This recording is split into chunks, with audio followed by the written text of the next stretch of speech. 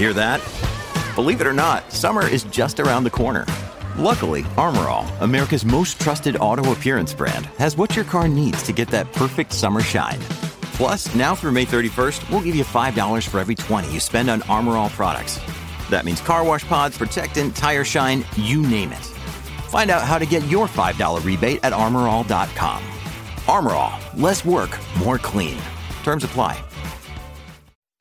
From Autosport.com and Autosport Magazine, I'm Martin Lee, and this is the Autosport Podcast. Red Bull's Max Verstappen fastest in the Miami Grand Prix practice at the Hard Rock Stadium ahead of the 5th round of the Formula One World Championship. The two Ferraris were next in line, but big drama towards the end of free practice 2 as Charles Leclerc steered it straight into the barriers, and what could have been a nasty accident. We'll discuss about whether that was half intentional in terms of the way he crashed. Max Verstappen still leading the way. The day started though with all sorts of fun and games with the track surface and of course just the track rubbering in as well, catching many drivers out, and we'll talk about any of the big stories that have been making you click on autosport.com in the last few days. I am joined on a Friday, as is becoming a bit of a habit, and we like that, is the editor of autosport.com, and that's Hayden Cobb. How you doing? Hello, I'm not too bad, thanks. How are you? Yeah, good, actually. Of course, we are both in the UK, so neither of us got a ticket to Miami. Boo hiss. Yeah, I know. So it's... Oh, well. So it's late, so I'm guessing our listeners probably listening to this probably not on Friday night. Well, it's already Saturday as we are recording this. So, free practice then. FP2, when they take the fuel out and do some slightly quicker runs. We saw Max Verstappen leading the way with Carlos Sainz 4/10 back, actually. There was a bit of a big gap. And then Charles Leclerc another 10th back, followed by Sergio Perez and Fernando Alonso in the Aston Martin, still looking a bit quick in Miami. Lando Norris putting in a quick lap for McLaren. We'll talk about that because he did it at an unusual time. Did it on the softs, but much earlier than everybody else. And then Lewis Hamilton in 7th. Lance Stroll 8th, Esteban Ocon and Alex Albon. George Russell not getting a mention until we get down to 15th. He had some trouble with the steering rack. It was a experimental part in free practice 1, which then had to be taken apart and put back together again. And whilst Oscar Piastri in the McLaren was looking rapid at some points, was down in 16th. But let's get into it. So what did you make of practice today, Hayden? Well, I guess it's worth saying it was a normal, i.e. non-sprint, Friday. That's right. Very much a return to form. Going off the excitement and balminess of the first sprint race weekend of the season. Yeah, traditional FP1, FP2 for Friday, and return to the normal sort of Verstappen keen to get that quick early lap on the board and largely dominate the sessions. And obviously, topped the second session by a decent margin over the two Ferraris. And it is very much teams could revert to their normal Friday practice run plans, getting those early laps in, a few setup tweaks here and there, and then when you get into the meat of the second session, you do your soft tyre run and halfway through, and then focus on the long runs and despite a couple of red flags today, so there was one in first practice for Hülkenberg crashing, and then, as you mentioned earlier, the second one for Leclerc crashing in FP2. All drivers, by and large, got a decent chunk of or lap count up with them. So, unlike Baku, where they were going in with a lot of blind sort of setups, they will have plenty of data to churn through tonight and into tomorrow's final practice session. And again, I think the pace, as you mentioned there, sort of the pecking order largely reflects what we've seen over the first 4 rounds so far this season, going into the 5th round of Red Bull at the front. Verstappen, certainly this circuit seems to be suiting him a lot more than Baku. He has openly admitted as well that Baku is now not his favourite circuit, so seems to be a weak one for him, and I think he's feeling a bit more comfortable in Miami, having won the inaugural Miami Grand Prix last year. And Ferrari encouraging. They're once again they're sort of second and third, running a new floor and diffuser, which everyone's been very keen to keep an eye on. And we think Leclerc avoids damaging it in his crash in FP2, but we'll wait for the full diagnosis on that one. Yeah, big drama. Was it turn 7 or turn 8? He lost the rear of the car in turn 7, slammed on the brakes to not spin, and threatened the wall with his diffuser, and that just meant he went headlong into the barrier, wrecking the front wing and the front right of the car. But at least from our vantage point, it looked like the most important parts were all safe and not too badly damaged, and that was certainly the impression that you got from Leclerc's radio message as well to his team. It was like, oh, it's all okay, don't worry. So they should be all right for tomorrow.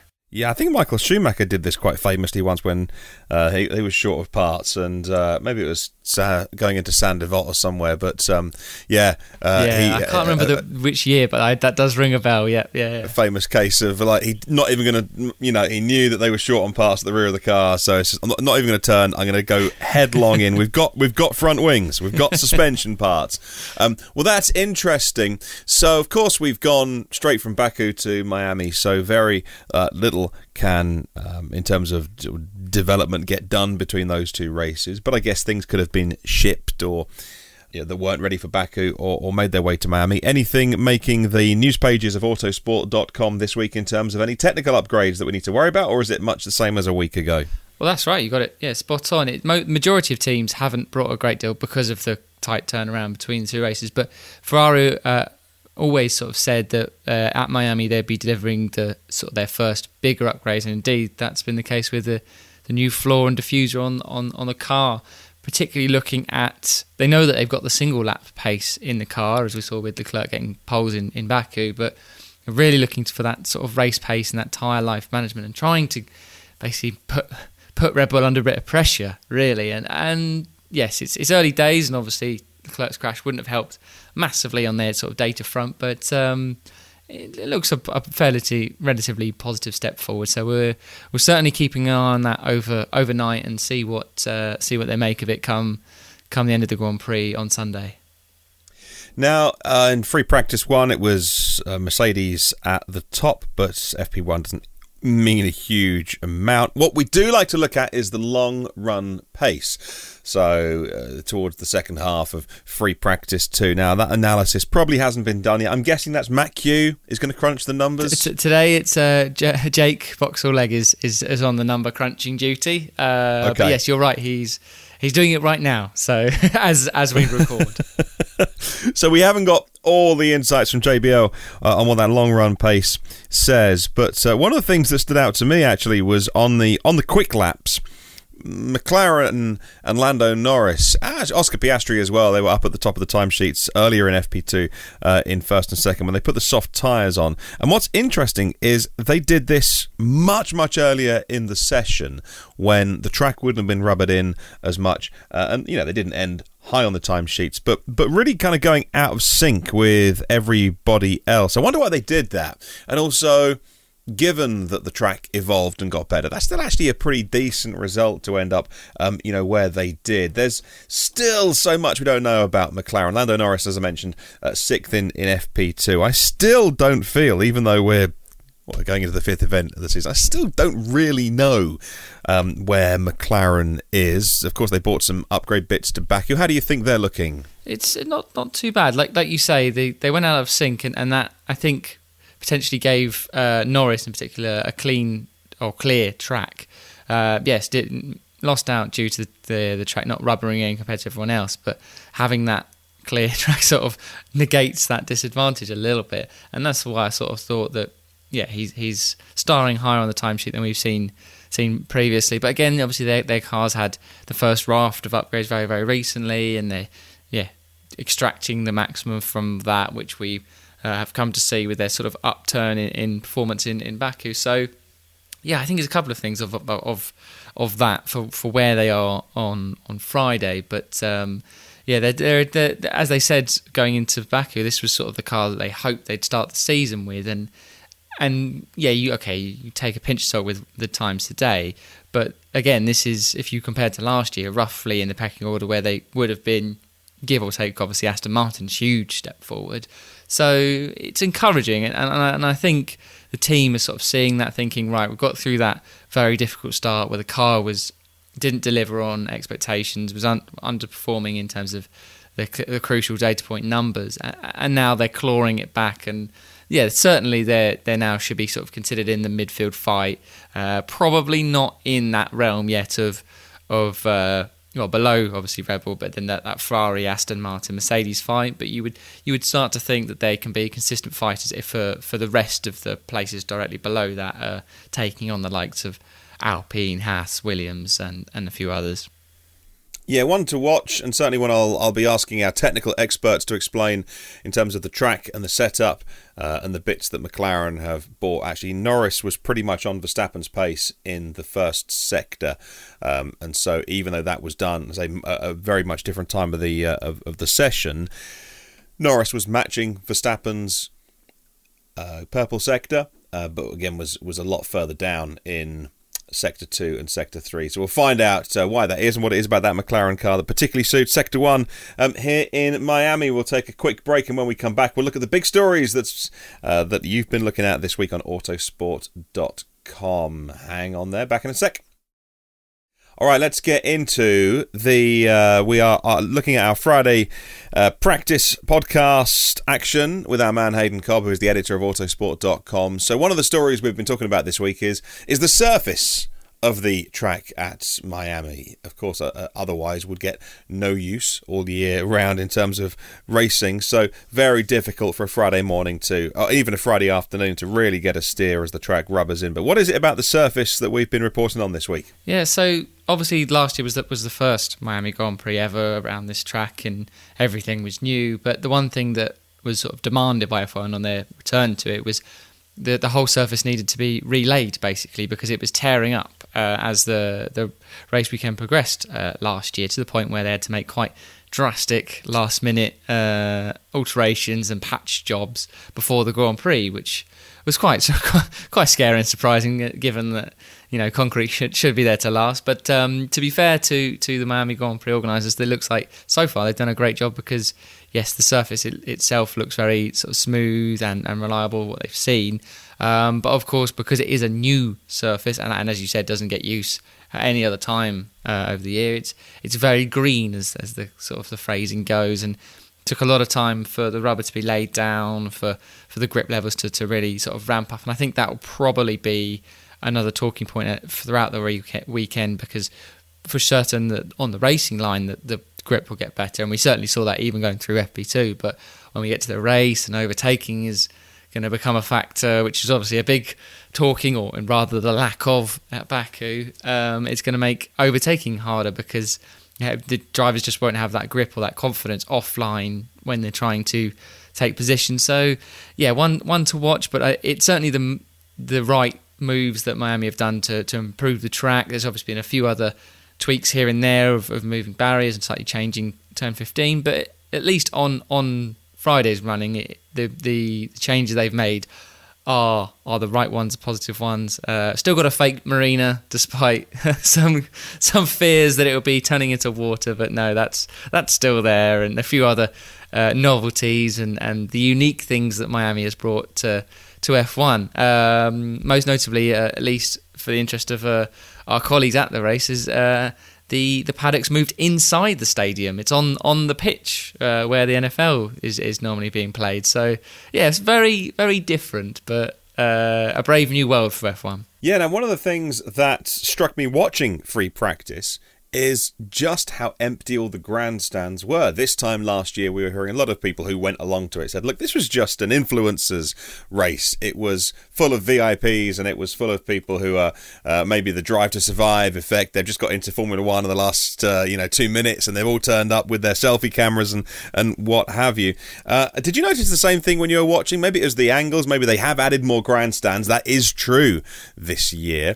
But with another race in America, of course, all the fuss this year will be about Vegas, to talk about whether the US can have a fourth Grand Prix, where there's enough of a fan base there. Did you notice the same thing? Plenty of empty blue seats? I did, yeah. It did seem a little bit, at least in the grandstands, quiet. From speaking to people at the circuit, it certainly still feels as busy, still feels as crazy as it did sort of first time around. And I think let's just say I think it'll be back to its swinging and mad greatness on Saturday and Sunday when the big prizes are handed out, because Friday, and it's the same with plenty of tracks all over the world. Friday sometimes at certain venues can be quite low key affairs, particularly when you go back to, say, the traditional format of the 2 practice sessions. Not to knock it, I know that's obviously been a huge point of debate between F1 and F1 fans, and Domenicali's recently just come out and said, sort of reassured people, say the sprint races won't be the case for every Grand Prix going forward, no matter what they do with them. Oh, thank goodness!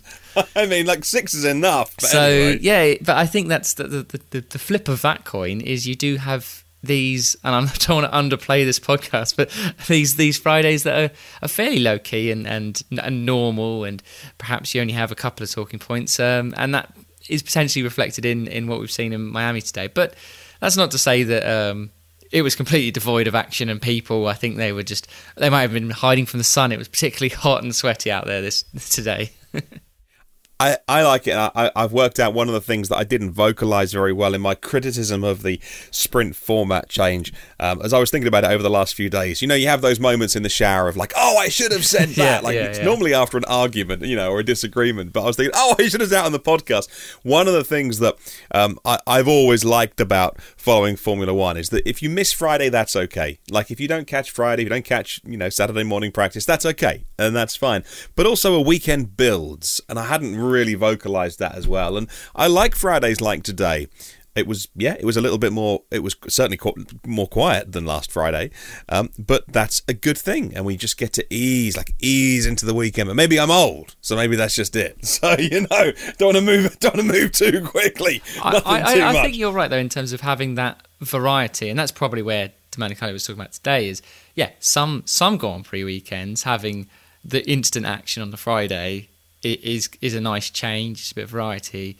But like if you had that, like you say, every weekend, suddenly it's just non-stop. And like you say, if you miss a Friday, you feel like you've missed perhaps like a pivotal moment in the entire season. Whereas unless somebody has a horrific Friday and something that we never want to see, normally a season will not turn at all because they've had a bad FP1 and FP2 on a Friday.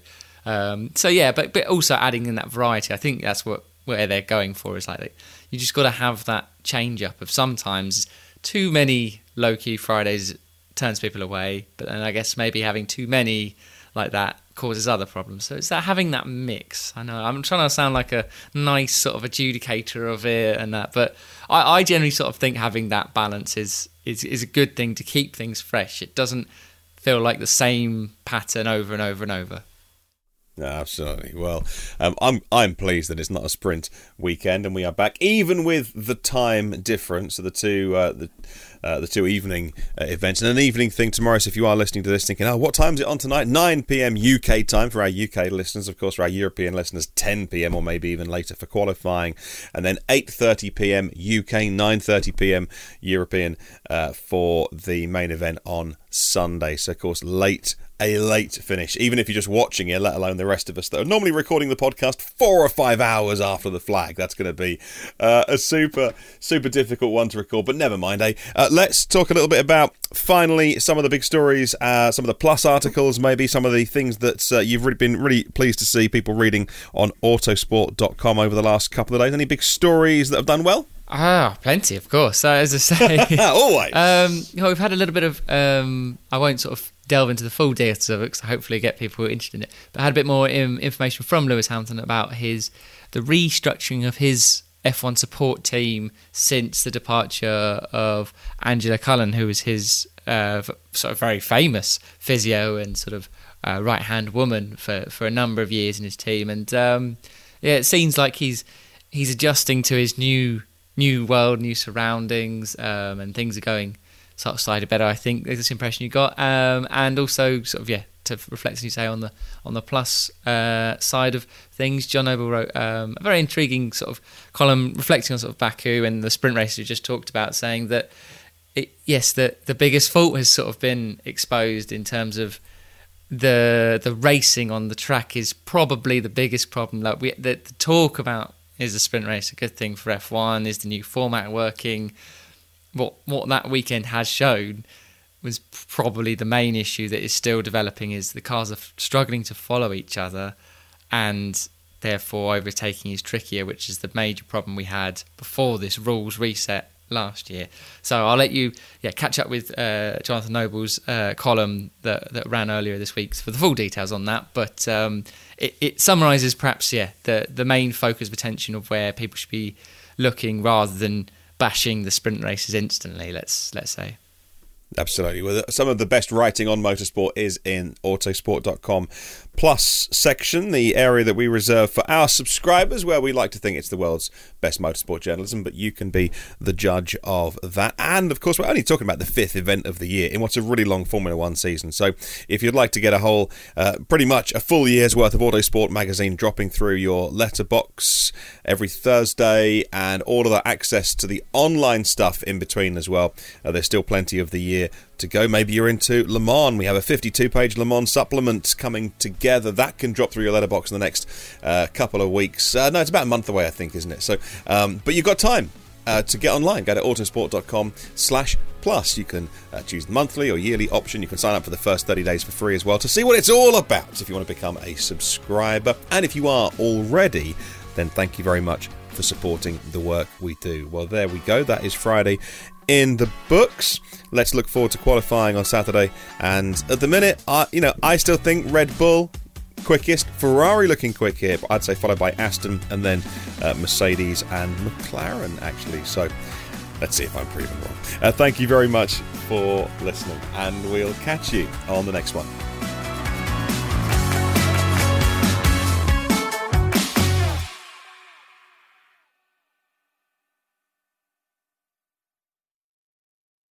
Sports Social Podcast Network.